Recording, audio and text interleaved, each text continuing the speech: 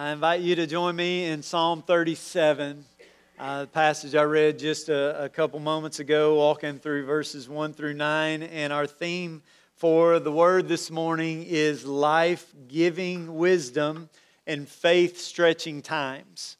Life-giving wisdom and faith-stretching times.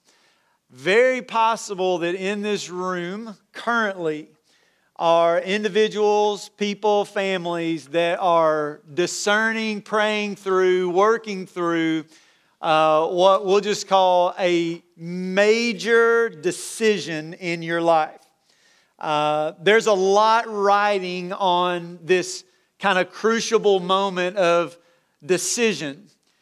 We all know that all decisions are not created equal, and some are way easier than others, but we also have either been there, like I said, might be there, where the decision that you're needing to make, having to make, you realize what's on the line, you realize the far-reaching ripple effect and circumstances of this decision that you're going to make, and it's possible that as you're thinking through, processing this decision, that it is very possible that maybe anxiety and stress and even worry are just kind of crouching at the door, waiting to take over at any moment because so much is on the line.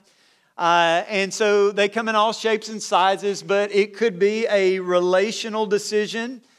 It could be a vocational decision. It could be a locational decision. And you're working through the massiveness of this decision. You get to this place where you're like, I need somebody's voice other than mine to speak into what I'm working through, what I'm praying through, what I'm walking through.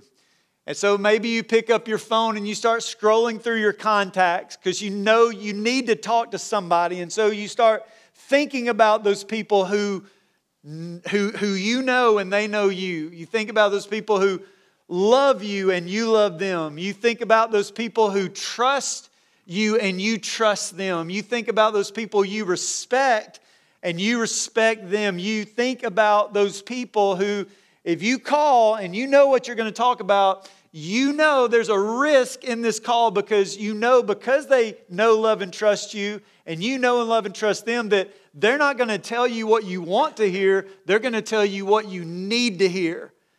And the conversation goes something like this. You pick up the phone, you're in this moment, and they pick up the phone. You say something like, hey, fill in the blank with that person's name. Do you have some time that we could talk? And if you could read between the lines, what you're really saying is, can you please stop whatever you're doing? I'm walking through a major thing right now, and can you come to me or I'll come to you, or can we meet somewhere and have a meal, drink a cup of coffee? Because what I'm working through and talking through, I need outside wisdom. I need outside help. And I feel in a lot of ways that this is that meeting, this is that phone call with God. This, I mentioned maybe even in the prayer time, I feel like I said it somewhere since we've been together. This psalm was so faith-forming in my life and serves as such an incredible gift to us as believers on this path forward when we know there's a lot on the line and we need wisdom. We don't need earthly wisdom, we need godly wisdom, and God is going to give us wisdom from Him through this psalm. And He's going to give this wisdom to us through one of His servants named King David. And it's the Holy Spirit who inspired King David to write this psalm. And King David, at this point, this psalm is a seasoned voice. It's a seasoned voice. He's older, he's wiser, he's mature. He is this seasoned king because in verse 25 of Psalm 37, the Bible says this. King David says, I've been young and now I'm old, yet I have not seen the righteous forsaken. So we don't 100% know why King David wrote this psalm. He might be, obviously he's older, and so maybe he's sensing his time on the throne in Jerusalem is coming to a close. King Solomon, his son, is going to be taking up the throne, and maybe he's wanting to pour this wisdom into Solomon. Maybe he's wanting to pour in wisdom to the nation of Israel. Because it's going to happen, and we've experienced it too. Solomon is going to face this. The nation of Israel is going to face this. And maybe you face this where it's either, okay, do I run or do I remain? Do I flee or do I stand firm?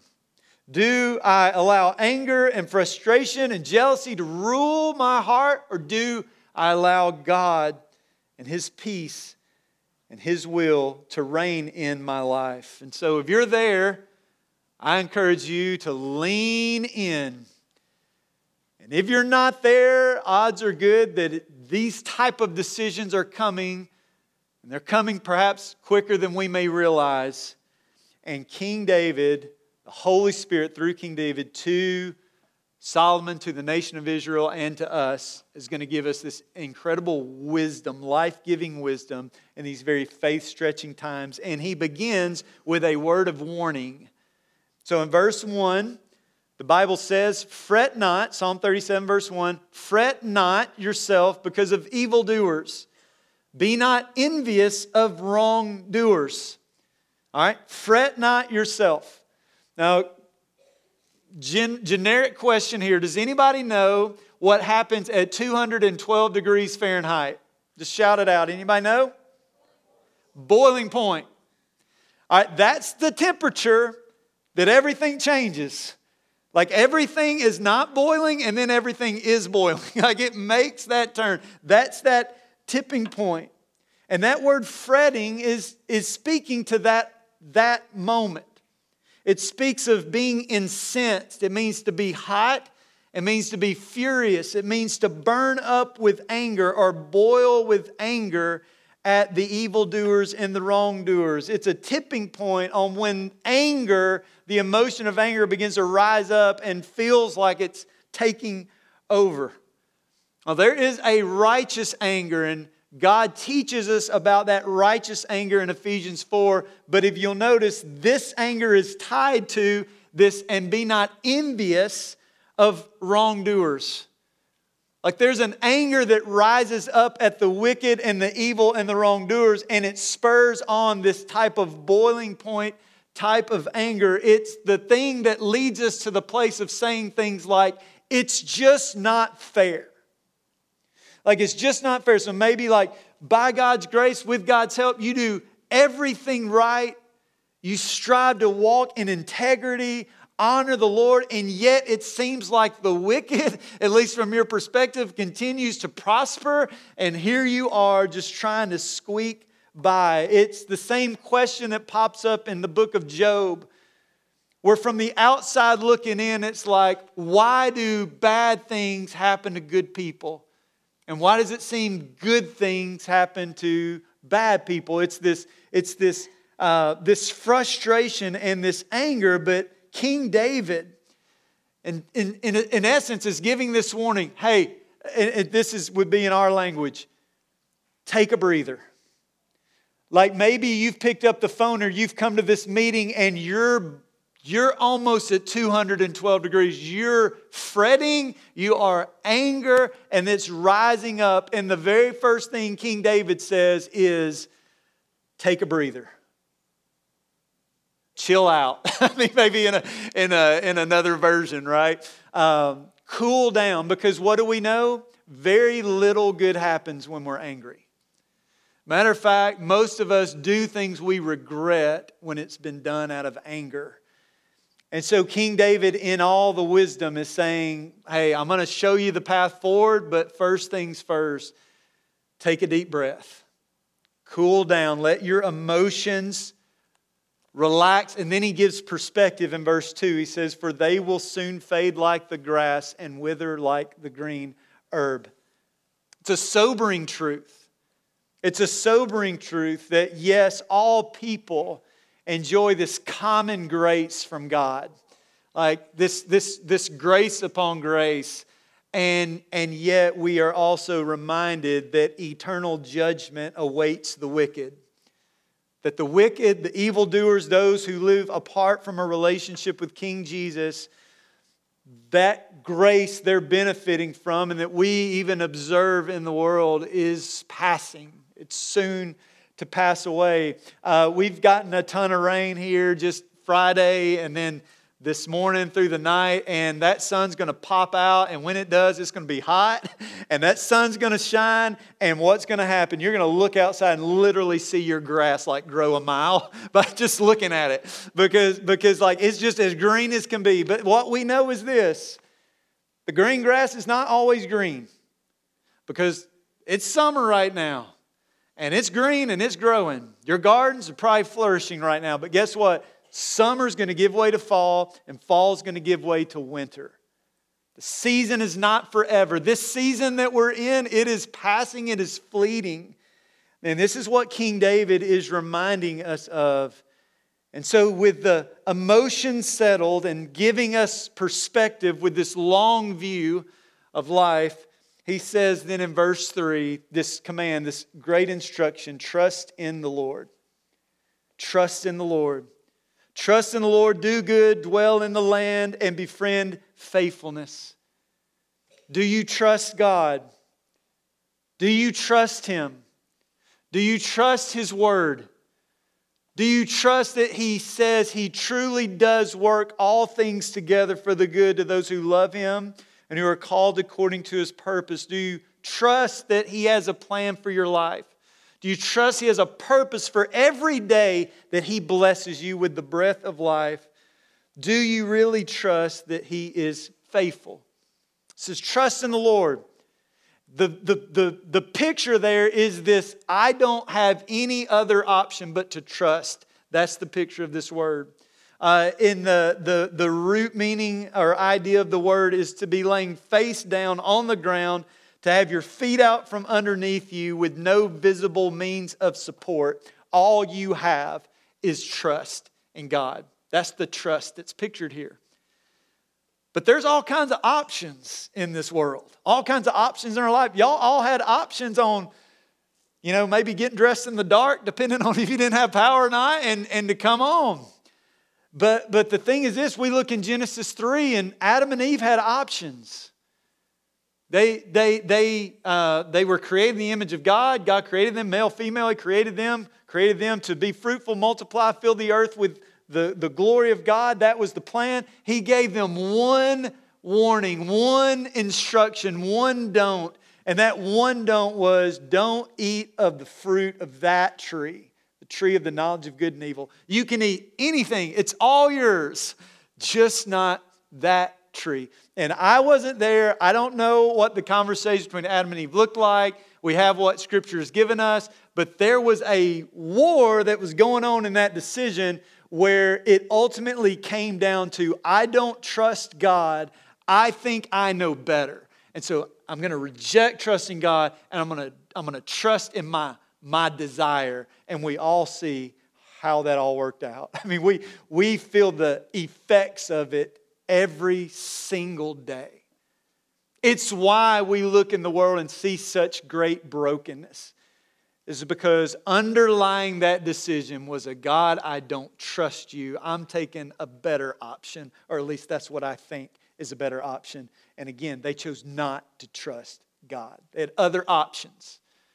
But then we see other times in Scripture where it's the opposite. Y'all are familiar with the great Exodus, God leading His people out of Egypt, hearing their cries, raising Moses up, providing the Passover lamb. Eat it in haste because it's time to go. And they're on their way out, and they're marching toward freedom. They're marching towards the land of promise. But Pharaoh has this decision like, no, I don't want them to go. I changed my mind. And he gets his army, and they just start going for him and pressing in. Again, I don't know what it was like, but I want you to imagine being in the nation of Israel at that moment, the Israelites, and you're feeling Pharaoh and his army pressing in on you, and you see this body of water that God has led you to, and there aren't bridges, there aren't boats, there's not a quick route around either way, and yet all they can do is trust God, and God shows Himself trustworthy. How? By making a way where there was no way. God's faithful. He's trustworthy. I'm reading a book right now called Where Faith is Forbidden. And it's a book on those serving on the front lines, persecuted countries. And so Todd goes to China to meet with this pastor to encourage him and to be a blessing to him. And in his mind, he's going to China to minister to this couple, this pastor, who he understands. They gather as a church. They're an unregistered church, gather as a church every Tuesday. But every Tuesday morning, the authorities show up and they take the pastor and they put him in jail until the next day. Every Tuesday morning, the pastor literally, when he gets up on Tuesdays, he packs a jail bag with him because he knows he's going to jail. And so he goes to meet with this pastor, with his wife. He finds them. He expects to see this pastor all just like worn down and frustrated and anxious and worried and just all this. But the opposite was true. He says he walks in and the pastor is smiling and he's full of joy. He's got his jail bag packed and he's heading out the door. And Todd, he looks to this pastor's wife and says this, "Don't you worry about him? Like, don't you worry about him?" And listen to her answer. She says, "Why should I be worried? God will take care of him." That's trust in the Lord. Just this week, a dear brother and friend that many of you know was getting results from a PET scan to show what was going to be the news. And the text that I got on that day was, "We are thankful for the medication and the doctors, but God is in control." This trust in God. Why? Because He's true, because He's holy, because He's unchanging, because He's omniscient, because He's just, because of what my brother said. He's in control. He's trustworthy. It's been said that when Jesus is all you have, you learn that Jesus is all you need. That Jesus is enough. But he says, trust in God and do good. Trust in God and do good. In other words, don't throw in the towel. Don't give up. God has gifted you with every day you got. God's got purpose for you. Trusting God and good works are always go hand in hand. Tony Evans is one of my heroes in the faith, and I've shared this before, but I love this little one-liner. He says, we're not saved by works, but we are saved to work. There's a work that He's given us. Ephesians 2:10, for we are His workmanship created in Christ Jesus for good works, which God prepared beforehand that we should walk in them. Paul says in Galatians 6:9, don't grow weary in doing good. Because isn't it so easy to grow weary in doing good? But what does King David says? Once we've cooled down, he says, trust in the Lord and do good. Don't slack. Don't throw a pity party. Don't give up. Don't give in. Don't throw in the towel. God's going to take care of you. And then in verse 3 he says, dwell in the land and befriend faithfulness. Dwell in the land. King David, again, my hunch, he must have said this because he knew there were going to be days where they would want to run. There are going to be days when Solomon's going to be like, this king thing isn't what I signed up for. Like, it'd be way easier. I'm going to grab a chariot and sneak out at night. I'm getting out of here. Or even the Israelites would be tempted to run and tempted to leave. But it's been said that God is yet to bless a person where they are not, but rather where they are. And so God is going to prove His trustworthiness. To leave the land of promise would be essentially to say, God, I don't trust you. Because God has given them this land. God has provided this land. Some of your translations may say, remain in the land, enjoy safe pastures, befriend faithfulness, feed on His faithfulness, enjoy security, cultivate faithfulness. If you're faithful to God, God will be faithful to you, and you don't have to worry. So again, God says, or God through King David, calm down, trust in the Lord, and then He says, delight yourself in the Lord. Verse 4, perhaps a favorite verse of many, and perhaps an anchor that you have held on to your entire life. Delight yourself in the Lord, and He will give you the desires of your heart. That word delight speaks of being brought up in luxury. It speaks to being pampered. Anybody like being pampered in the house? All right. Okay, nobody, that's cool. I'm just like, no, of course you do. Of course you do. But this is what King David is saying. King David is encouraging us to delight in God. In other words, reflect on the abundant blessings that God has blessed you with. That He's blessed you with. That these incredible riches that God has blessed us with. He says over in Ephesians 3:8, Paul says it this way.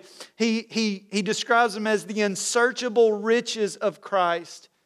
He goes on in Ephesians 1 to lay some of those out, but he talks about the redemption of His blood. In other words, the price that is due for our freedom, He paid for us. Like there is no redemption apart from Jesus shedding His blood for us on the cross. He goes on to speak about the forgiveness. Mankind's greatest need all over this world is the need to be forgiven.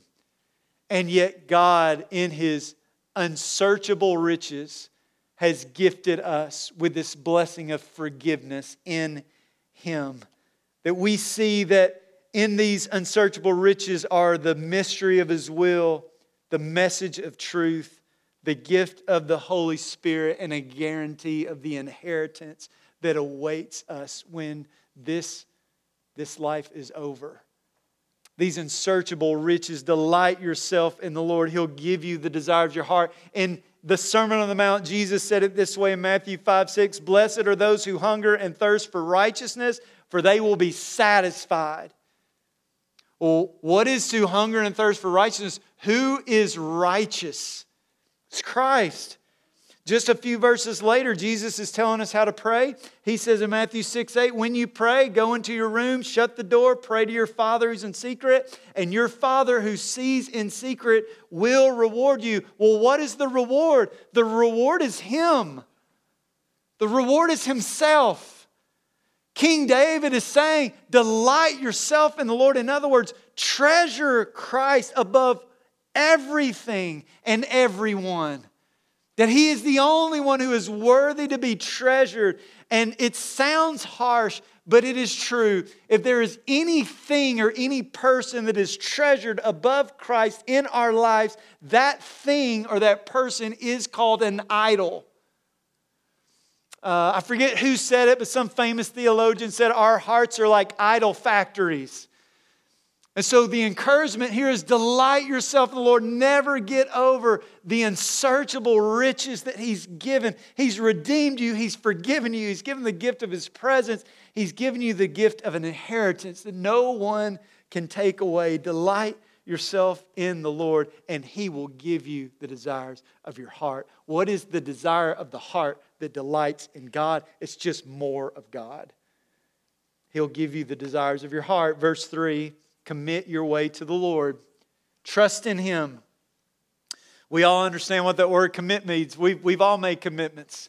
You've made commitments to your teachers. You made commitment to your coaches. You made commitment to your places of business. You made commitment to your spouses. You made commitment in relationships and friendships. And there's all these commitments that are involved. We get that. But what does He say? He says, commit your way to the Lord. Every single one of us have a way. That way literally means lifestyle. Commit your lifestyle, your way of life to the Lord. That this speaks of the well-traveled path that you take. It speaks of the rhythms and the habits and the ways and the words and the thoughts and the deeds of your life. That well-traveled path that you take every day. King David says, commit your lifestyle to the Lord. Trust in Him. Trust in Him. That word means to roll onto Him, which is essential in saying everything I am and everything I am, everything I have, everything I am, I entrust into your care. I roll onto you. I trust you. I commit my lifestyle to you. I roll my way onto you. Everything I have, everything I am in your hands. Verse 5, commit your way to the Lord. Trust in Him. And He will act. He will bring forth your righteousness as the light and your justice as the noonday. In other words, commit your lifestyle to the Lord. Roll your life into His plan and His way and His will. He's going to act. He's going to pull through. God blesses the life that's yielded to Him.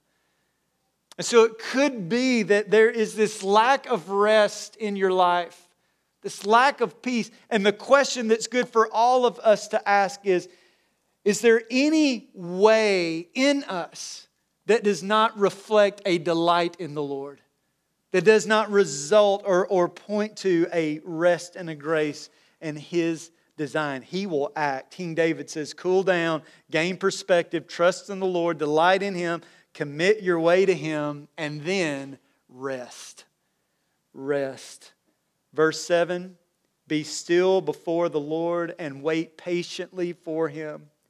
Fret not yourself over the one who prospers in his way. Isn't it funny, like King David's going back to repeat the same thing he said to start the psalm? Like sometimes don't we find ourselves going back to those things that like we kind of get sucked back into? But King David's like, no, don't go there.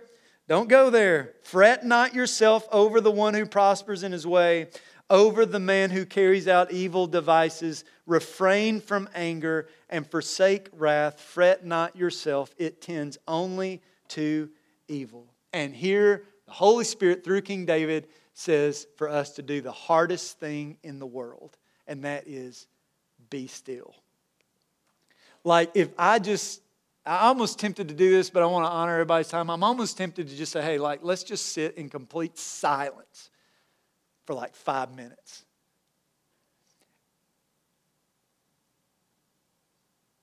We're not going to do it. But even after 10 seconds, it's like, okay, this is uncomfortable. I don't like. But no, like it is true when we're still and we know that He's God. Psalm 46, verse 10.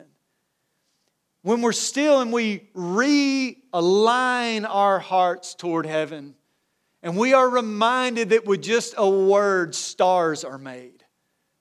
That God, it's not a problem to like part a sea for His people to walk on dry ground. When we remember that He's God, there is a rest that comes. It speaks of a calm, peaceable surrender. It's where peace comes from. When we stop, when we remember that God is God and who we are, we can find rest. And that while we're waiting, God is always working. While we're waiting, God is always working. I grew up and there's this song and it's an old like gospel song. He's an on-time God. And I don't know if you've ever heard that song, but He's an on-time God. Yes, He is. And I just kind of thought about that because we have our timetable. We're like the clock is ticking, like what's going on? Does God not see? Does God not know? But God is faithful and He's trustworthy. As you commit your way to Him, trust in Him, roll everything you are and everything you have in Him, He's going to act. Corrie ten Boom said this, look around and you'll be distressed. Look within and you'll be depressed. Look to the Lord and you'll be at rest. And you can't rest until you trust. It all starts with a trust in the Lord. And when you trust in the Lord and you delight in Him, He's your greatest treasure, you commit your way to Him, you will find rest for your weary soul. Verse 9, we'll wrap up here. He says, and he's going to remind us again, perspective, for the evildoers shall be cut off. That eternal judgment awaits the wicked, the evil, those apart from a relationship with Jesus. But King David says, but those who wait for the Lord shall inherit the land. So King David's bringing that perspective. But those who trust the Lord, they will inherit the land. The Israelites, where we're reading, they are in the land of promise. And yes, that is a very physical reality for them in that moment, but it's a spiritual reality for all of us who live in Olive Branch. Is that you're in Christ, is that this world, this city, this community is not our home. That as children being adopted into the family of God through repentance and faith, we receive all the benefits and inheritance of our Heavenly Father. And we see that for the believer that God is faithful to lead us today and lead us tomorrow and lead us ultimately home. Hebrews 11 verse 13, after God has given us this incredible hall of faith, these great men and women of faith. He says this in verse 13, "These all died in faith, not having received the things promised, but having seen them and greeted them from afar, and having acknowledged that they were strangers and exiles on this earth." Isn't that interesting? Like, as believers, we are strangers and exiles in this earth. In other words, this isn't home. Like, it is home, but it's our temporary home. It's just for a little while. It's gonna pass away. We're strangers, we're exiles. That's how they saw their life. Verse 15, if they had been thinking of that land from which they had gone out, they would have had the opportunity to go back. But as it is, they desire a better country. I love that. Speaking of the inheritance, the better country awaits. That is a heavenly one. Therefore, God is not ashamed to be called their God, for He has prepared them for a city. This heavenly residence in heaven. And why is it heaven? Because Jesus is there. The treasure of our heart. The only one worthy of glory and honor and praise. We are with Him forever and ever. And so King David, Holy Spirit, through him to us says, take a breath. Perspective. This comes from the wise, seasoned leader who knows his time is limited here. Trust in the Lord.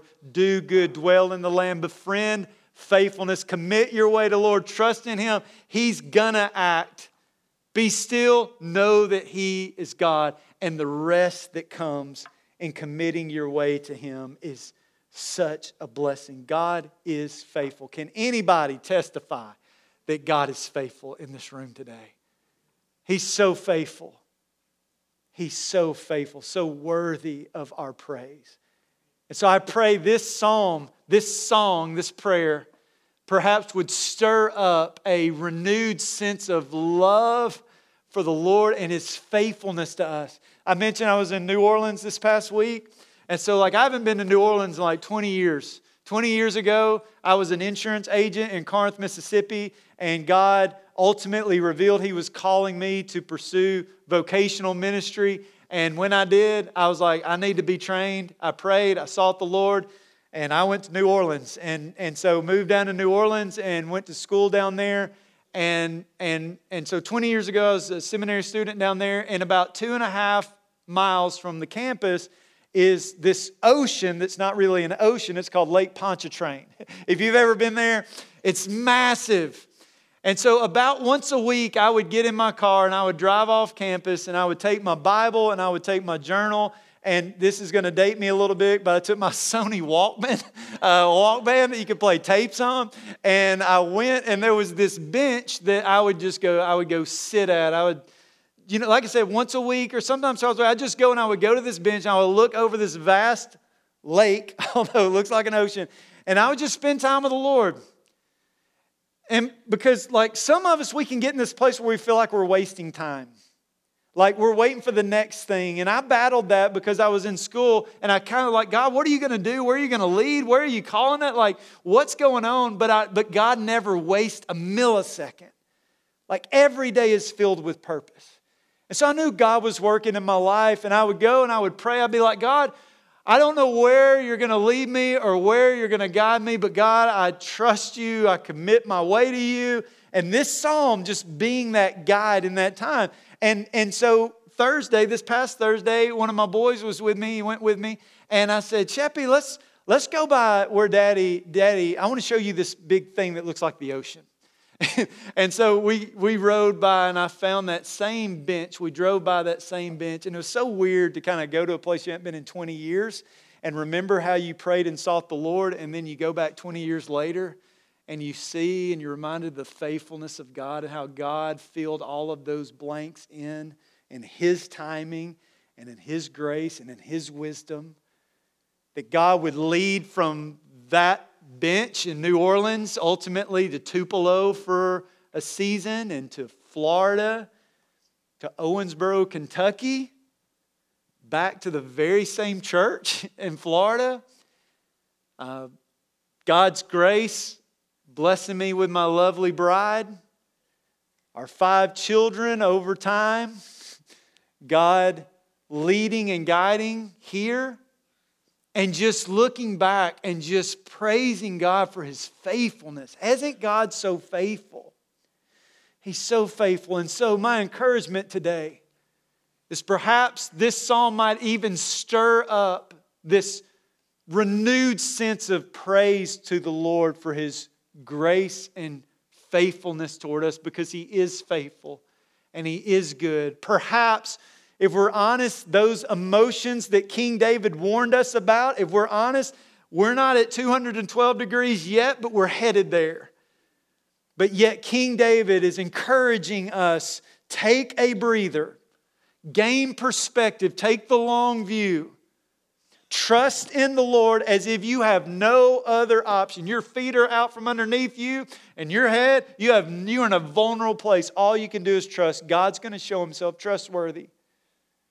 Dwell in the land, cultivate faithfulness. A day is never wasted in God's economy. God desires to use you, grow you.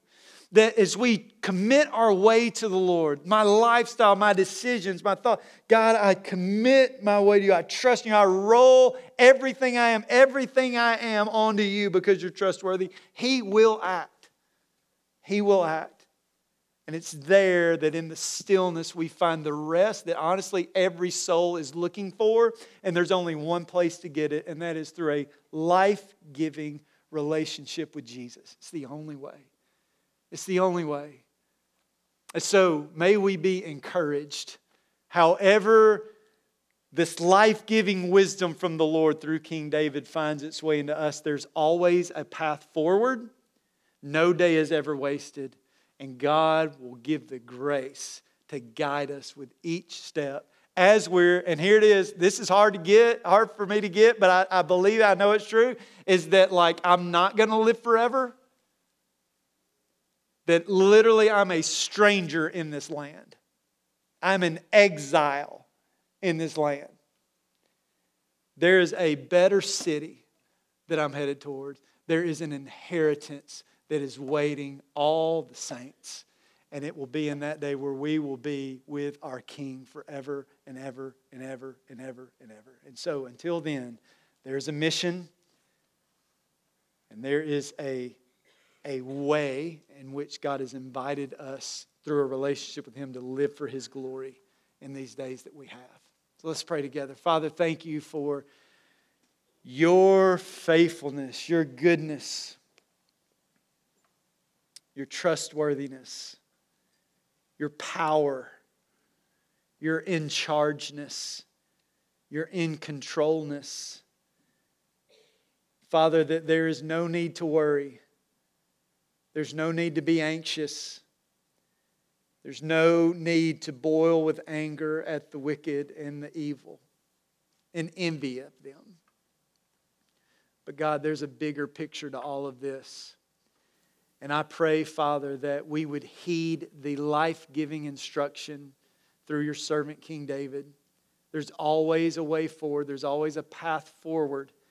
And I pray for that young lady, young man, young adult man, young adult lady, middle-aged man, middle-aged lady, senior adult man, senior adult lady.